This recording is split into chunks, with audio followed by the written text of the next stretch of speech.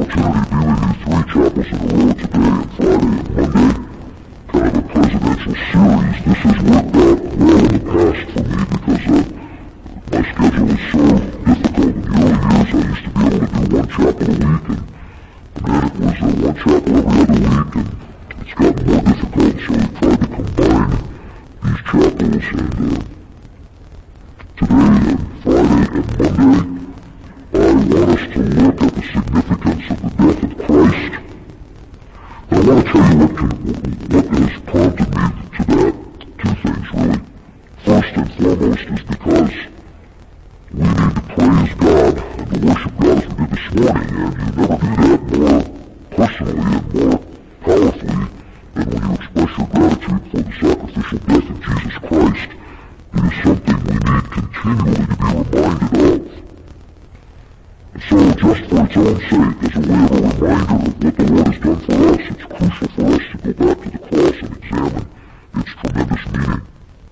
But there's another reason that I want to share this with you, and it's because I sense such a massive amount of confusion as to the issue of salvation in the church today. And this was brought into rather clear focus in the last week. I received a book in the mail. Publishers generally send me all the new Christian books, and interestingly enough, recently I've been getting some Roman Catholic books from a Roman Catholic publisher. One of those publishers is the Ignatius Press. Ignatius is a Jesuit press, and if you know anything about Roman Catholicism, you know that the Jesuits would be the most devout Catholics, the most committed to their theology. And this is a book written by Peter Kreeft. Peter Kreeft is a philosopher, a religious philosopher who teaches at Boston College, which is a bastion of the Catholic faith. It is sort of the Notre Dame of the East. Peter Kreeft has written a book called Ecumenical Jihad. Kind of an interesting title. Ecumenical means to bring things together, and jihad means to conduct a holy war. It might seem contradictory to bring people together and also conduct a holy war, but Peter Kreeft's whole thesis in the book is that if we who know the true God are going to successfully fight a holy war to save the culture from Satan and hell, we have to all get together. There has to be an ecumenical movement bringing all of us together who worship the true God if we're going to be able to defeat Satan and win the world for the true God. And I suppose on the surface you say, well, fine, maybe he's got a point. But as the book unfolds, what becomes amazing and shocking is that he is committed to the fact that that ecumenical unity must involve Protestants and Roman Catholics, first of all, in a concerted effort. And thirdly, it must include Muslims. In other words, he makes the point that Muslims worship the same God that we do. They just call him by a different name. They call him Allah, but he's the same God that we worship, and we've got to stop seeing Islam as an enemy and see the Muslims as those who worship the same God. And then he talks about a time that he was surfing. He's an avid surfer. He was talking about a time that he was surfing. In fact, he was surfing during one of the eastern hurricanes because that's the only time the Atlantic Ocean has any waves. And he was out there and he got in a tube, he says, and while he was there, in the midst of all of that, and he uses Pauline language, whether in the body or out of the body, I don't know, he went to heaven. And he was wonderfully surprised when he got to heaven to discover, first of all, a Chinese-looking guy, and introduced himself to him and found out that it was none other than Confucius. And he was really happy to know that Confucius was in heaven, and Confucius informed him in some kind of a dialogue, which he reiterates in the book, that he really believed the same way that Christians did, and heaven was a very broad place. And he went on to sort of say laughingly he was surprised to see Confucius had a surfboard under his arm, which secured his place in heaven even to a greater degree. He said he then went further into heaven and ran into a much fatter Oriental, and only to find out his name was Buddha. And carried on a conversation with Buddha, who said, of course, I am to Confucius what Mary was to Martha. But Confucius, from a religious standpoint, was very concerned about the busyness and things like that, and I'm much more meditative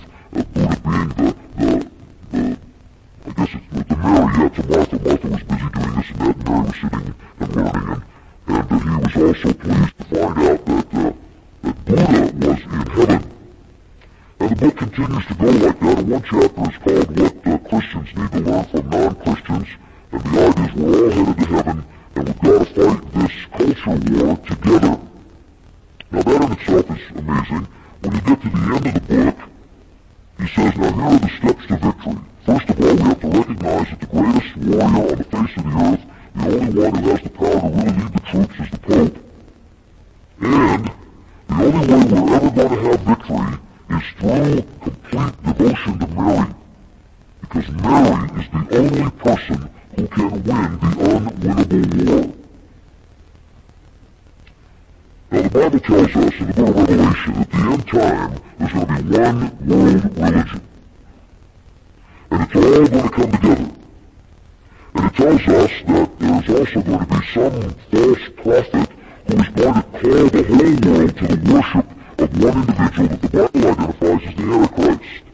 And many believe the Pope is a perfect candidate for that, and it might now be true that Peter Kreeft might be an apt candidate for the false prophet.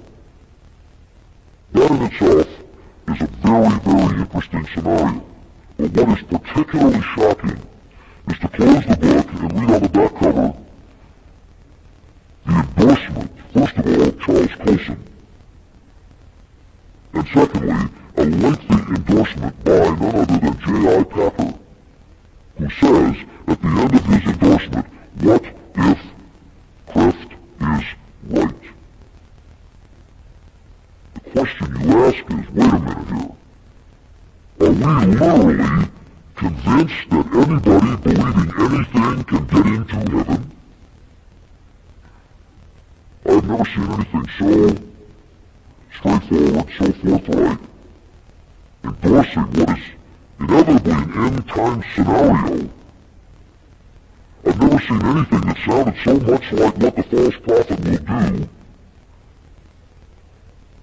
that was endorsed by leading forces in the evangelical movement.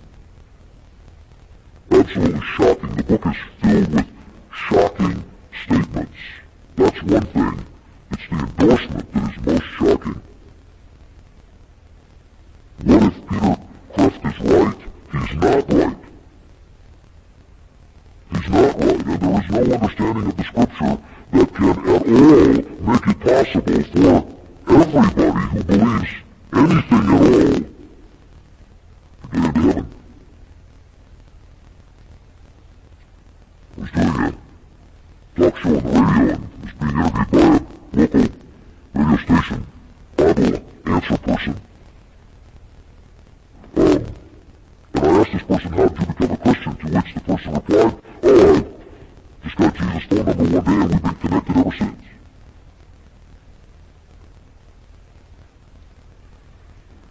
Bill McCartney says, and I quote, we want to be one with everybody who loves Jesus. What does that mean? Muslims love Jesus. They say some amazing things about him. They believe he was a prophet. They even revere Mary, his mother. What are we saying here? What, do we understand at all what the real gospel is? Do we understand the cross? You see, it's at the point of the cross that you begin to be able to glorify God, and if you can't understand that, you can't even begin to glorify Him for that which He deserves the greatest amount of glory from the sinner's perspective, and that is the work of Christ.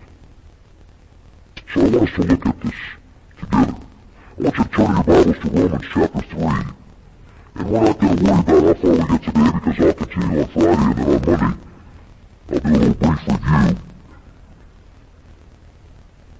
I said something a number of years ago that stuck in a lot of people's minds. I said Christ died for God. Most people would say Christ died for sinners. That would be true. But Christ died for the world, some would say. Others would say Christ died for the chosen. And all of those would be true. But I don't know that I've ever heard anybody say Christ died for God. In fact, it struck such a chord with one of my friends, Steve Camp, that he went right back home and got out his Bible and began to study and wrote a song called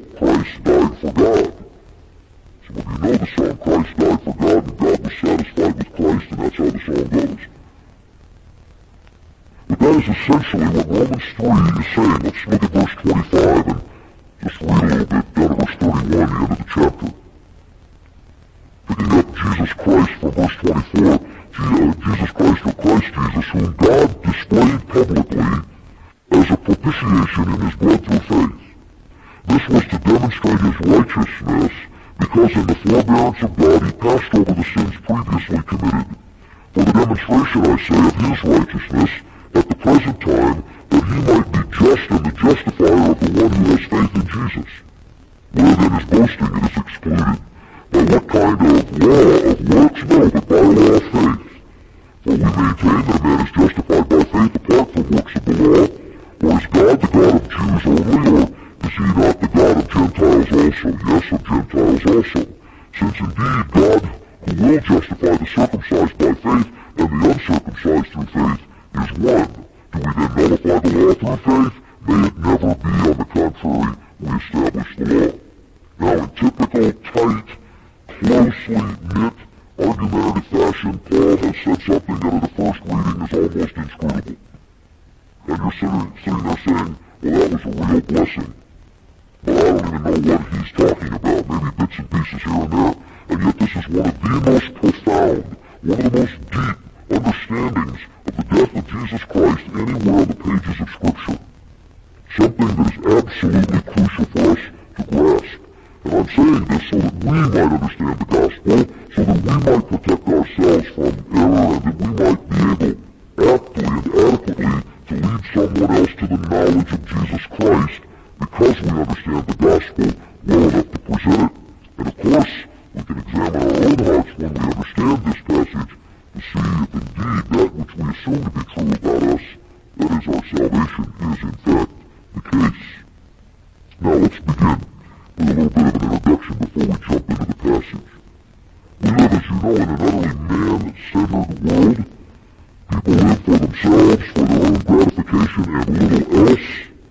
And even the church has been swept up by this selfism that is so much a part of our society. People tend to think of spiritual matters only as they relate to themselves.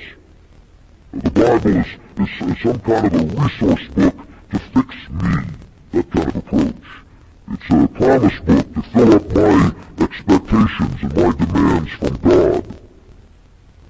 They look at Scripture, they look at divine truth as a means to having some benefit directly in their own lives.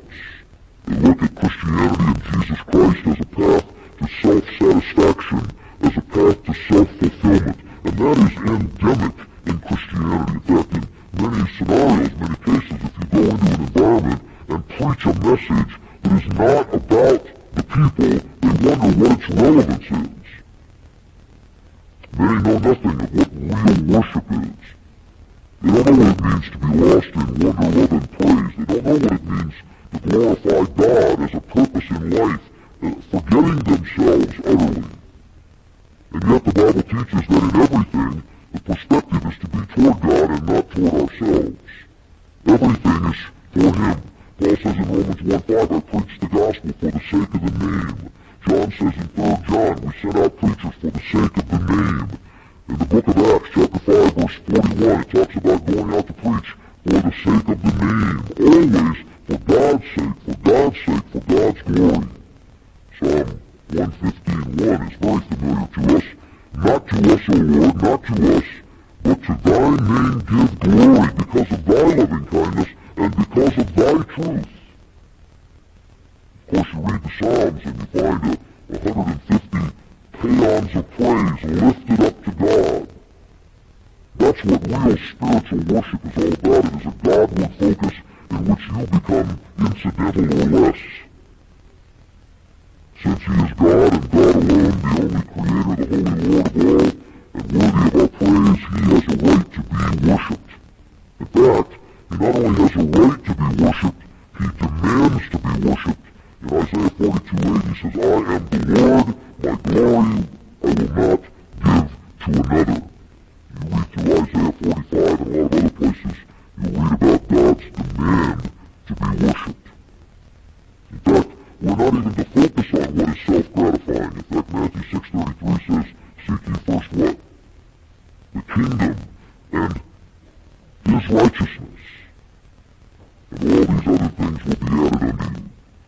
Corinthians 10:31 says, whatever you do, even as mundane as eating and drinking, do it all to the glory of God. You can pick the most routine thing, the most seemingly material thing, that is non-spiritual thing like eating, and even that is to be done not for your gratification, not for your fulfillment, not for your enjoyment alone, but primarily for His glory. Amazing. God's people are to live for His honor. They are to live for His glory. That is the focus of their lives. One of the best examples I know about that comes from Henry Martyn, who, although he was a senior of Cambridge University and a fellow of St. John's College, turned his back on a great academic career and entered the ministry. 2 years after he had made that decision to walk away from the most elite academic environment in the world of Cambridge, he wound up in India. It was July 16, 1805 that he sailed for India. And upon sailing, wrote in his diary, "Now let me burn out for God." In other words, he knew that he had ignited the match, and now it was just a matter of how long it was going to burn. He had set himself, as it were, on fire in a selfless act, turning against what would bring him glory, to lose himself in the most difficult mission field on the face of the earth. When he got to Calcutta, he walked into an abandoned Hindu temple, and by the way, for a while lived there. And he watched the people prostrating themselves before images, before these false gods. And he said again in his diary, "This excited more horror in me than I can ever express." His own poverty of circumstances, his own debilitating lifestyle, his own physical weakness, his own complete isolation in a culture like that at that period of history, in a totally pagan and grossly pagan environment, was of little interest to him. What caused him pain was the dishonor of God, because the man was so devoted to the worship and the glory of God. Later, he moved to Shiraz from Calcutta and busied himself with the translation of the New Testament into Persian. And while he was there, many Muslim visitors came to see him and engage him in religious conversation. His customary serenity was only disturbed when someone insulted the Lord. And his biographer says on one occasion, the sentiment was expressed that Prince Abbas Mirza had killed so many Christians that Christ from the fourth heaven took hold of Muhammad's skirt to entreat him to desist. In other words, the scenario had Christ begging Muhammad to stop his agent from killing Christians. Here was Christ kneeling before Muhammad in this fantasy. How would Martyn react? He says this. He writes in his diary, "I was cut to the soul at this blasphemy." And then he wrote this, "I cannot endure existence if Jesus is not glorified. It is hell to me if he is to be thus dishonored." And he said that to his Muslim visitor. When his visitor asked him why, he replied, "If anyone pluck out your eyes," he answered, "there is no saying why you feel pain. It is because I am one with Christ that I am thus dreadfully wounded." Now there's a man who is a rebuke to an indulgent life. There's a man who is a rebuke to a selfish, consumptive kind of Christian living. There is a man who knew the reason for existence, and it was all bound up in the glory of God. He was experiencing what David said in Psalm 16, "I have set the Lord always before me." The focus of everything was the Lord. The attitude of spiritual selfism that pervades the church is the key reason why people don't move out and have powerful lives. It's the key reason why they don't aggressively get involved in evangelism. It's the key reason why they don't give themselves in total commitment to the cause of Christ. It's the key reason why they aren't obedient to the Word of God. It's the key reason why they don't worship as they ought to. Too busy seeking personal blessing, personal peace, personal comfort, personal solutions to all these petty personal problems, rather than the glory of God most wonderfully realized when one abandons himself to Christ. You can sympathize, for example, with a young Hudson Taylor. He was in Brighton, England in June 1865. He became very burdened for the land of China, again like India, an utterly pagan place. He found the self-satisfied hymn-singing congregation of which he was a part intolerable. And he looked around him and wrote this: pew upon pew of prosperous bearded merchants, shopkeepers, visitors, demure wives in bonnets and crowns, scrubbed children, trained to hide their impatience. The atmosphere of smug piety sickens me, and I seized my hat and left. He bolted the church, not because something was wrong in the pulpit, but because something in his mind was wrong in the pew. He wrote again, I was unable to bear the sight of a congregation of 1,000 or more Christian people rejoicing in their own security while millions were perishing for lack of knowledge. I wandered out on the sands alone. Brighton is on the south coast of England. I wandered out on the sands alone in great spiritual agony, and there on the beach I prayed for just 24 willing laborers. And from there he went to China, and from there the gospel was preached, and from Hudson Taylor today there are at least 150 million Christians who are the legacy of his original ministry in that great land. It's the whole idea of focusing your life on the glory of God. And you see, that's the theme here, believe it or not, in our text. Go back to Romans 3, let me put you in touch with that. It comes about in somewhat of a negative way when you go back to verse 23. A very familiar verse, and often we overlook the last part of it, which is the most telling part of it. It says, for all have sinned and fall short of what? The glory of God. You see, the goal of every life is to glorify God.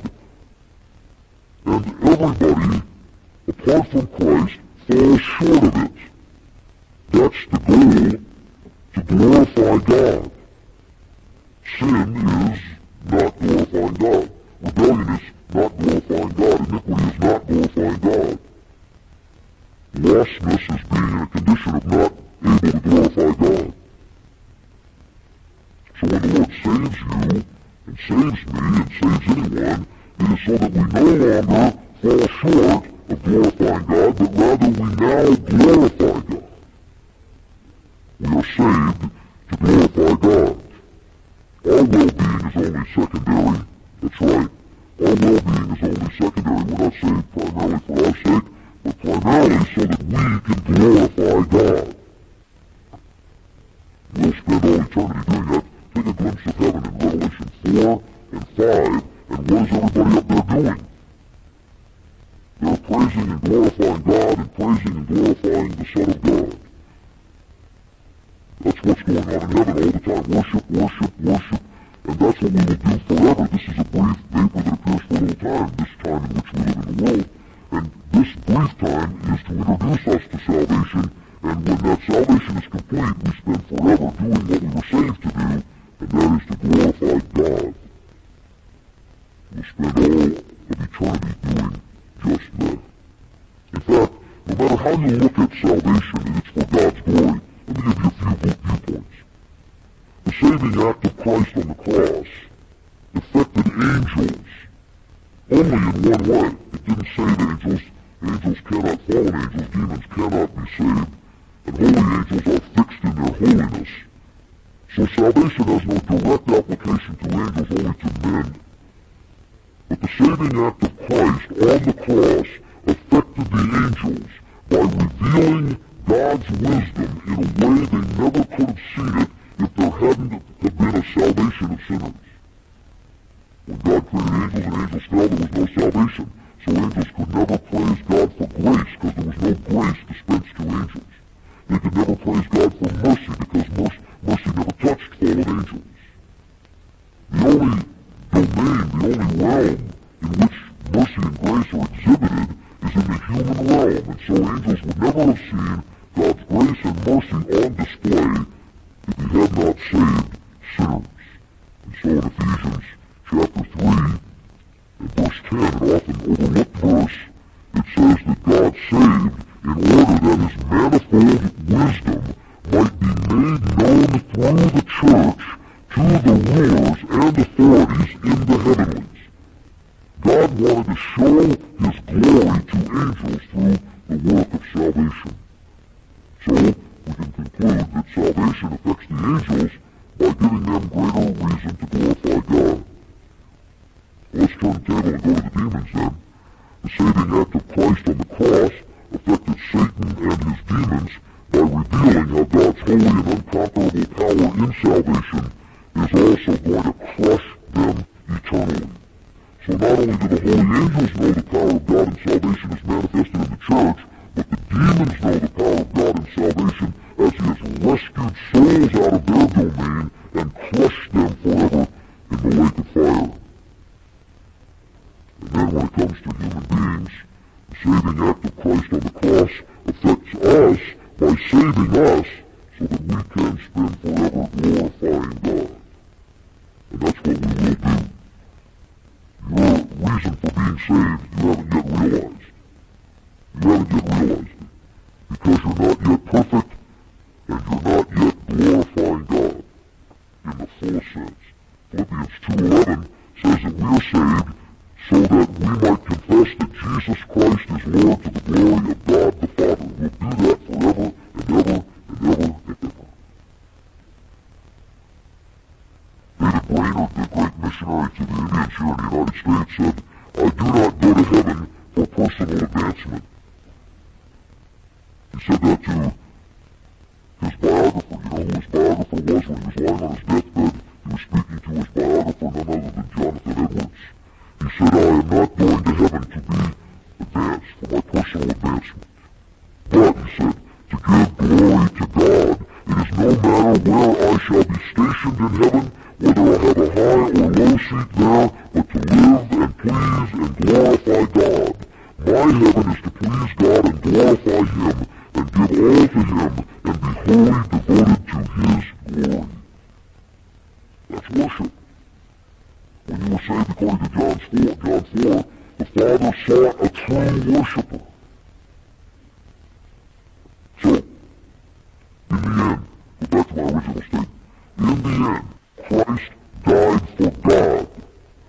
Christ died so that angels could glorify God in a greater way. Christ died so that sinners could glorify God for His mercy and grace and loving kindness. In that sense, the chief purpose of the death of Christ was for God. Yes, He died for the world. Yes, He died for sinners. Yes, He died for the chosen. All of those are true, but primarily He died for God. He died for God.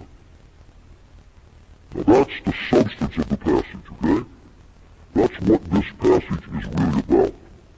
And we're going to look at these verses from 25 to 31 in the next couple of sessions and unfold the absolute profound significance of how Christ died for God. But let's just take the first statement of verse 25 so we set it in place. The rest of the passage elucidates it and explains it. Verse 25. Christ Jesus, whom God displayed publicly as a propitiation. 25. God. That's the source of salvation. It couldn't come from man. It couldn't come from angels. It could only come from God. God had to determine that He wanted to reconcile sinners. God had to initiate salvation. So you have the source of salvation in the designation of God. Then it says, whom God displayed publicly. And you go from the source of salvation to the incarnation. There is the incarnation. God displayed publicly. That is, He revealed Himself incarnate in the Lord Jesus Christ as a propitiation. What's that? Satisfaction. A satisfaction. God initiated a plan to save. It involved the incarnation of Jesus Christ as the one who would satisfy God. Christ had to come into the world to satisfy God's requirement. What was God's requirement? The soul that sins it shall die. The wages of sin is death. God had to have someone die and satisfy His just requirement. So you have the source of salvation, the sovereign purpose of God. You have the incarnation as salvation is publicly displayed. You have the means of satisfaction redemption, a propitiation, a covering in the death of Christ. He says that in His blood. Sacrificial death. How is it appropriated? Look at it again. Through faith. In that one statement, you sum up the gospel. God sends His Son incarnate to be the satisfaction for sin through sacrificial offering of His life, which is appropriated to the sinner by faith. That's the gospel in one sentence. Through the death of Jesus Christ on the cross, God accomplished salvation.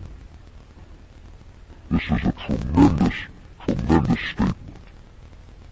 And at that point, he begins to discuss then how it is that God is so satisfied with Christ, and how it is that salvation turns to the glory of God. Suffice it to say this. In this passage, I'm going to give you 4 points. You might want to jot them down. We're going to cover them probably 2 at a time in the next 2 days. Friday and Monday. How does the death of Christ glorify God? How did Christ die for God? How did He put God on display? Number 1, His death declared God's righteousness. His death declared God's righteousness. Number 2, it exalted God's grace. It exalted God's grace. 3, it revealed God's consistency. It is unvarying. And 4, it confirmed God's work. When you look at the cross, what you really see is not just Christ dying for the sake of sinners, but you see God being glorified. His righteousness is glorified, His grace, His consistency, His word. And that's why we say Christ died for God. All of those attributes of God, His righteousness, His grace, His consistency, if you want the technical term, His immutability, His unchanging character, and His word or His revelation are manifested in the cross. So a proper view of the cross will lead you to glorifying God. It leads you to selflessness. And that's what we're going to trust the Lord is going to do as we dig into this passage next time. Let's bow together and pray. Father, we thank You first of all that You saw fit in the magnanimity of Your infinite wisdom and grace to provide a means of salvation for unworthy sinners. But Lord, what would it mean to us if You were not so gracious to us as to call us to Yourself, as to bring to the hearing of our ears and the faith of our heart the truth of the gospel? Thank You, Lord, for saving us out of all the world, making us a part of the few that You have called Your own, the remnant.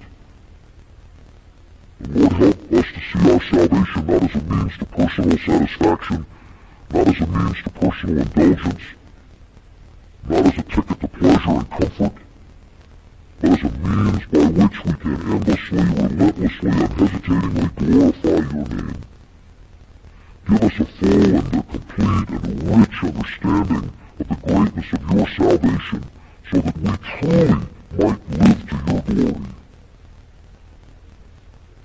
We would pray that You would, even out of this wonderful, precious group of young people, raise up some, many who have the kind of devotion of the Henry Martin, kind of devotion of the David Brainerd, and so many others who will live not for themselves, but for Your glory and Your praise, who understand that their salvation is primarily for You, in order that they might praise You and glorify You. Lord, help us to understand it as simply and profoundly as just this: You saved us, not for what You can do for us, but really for what we can bring to You. And that in itself is a wonder of wonders, that You could even receive glory from us. But we thank You that You so designed to do, through the work of Christ in our hearts, and someday through the perfection of everything, when we are resurrected into Your presence. May we live for Your glory and Your honor. May You bless us through this day as we apply even what we learned this morning. We thank You again for this time of worship in Christ's name. Amen.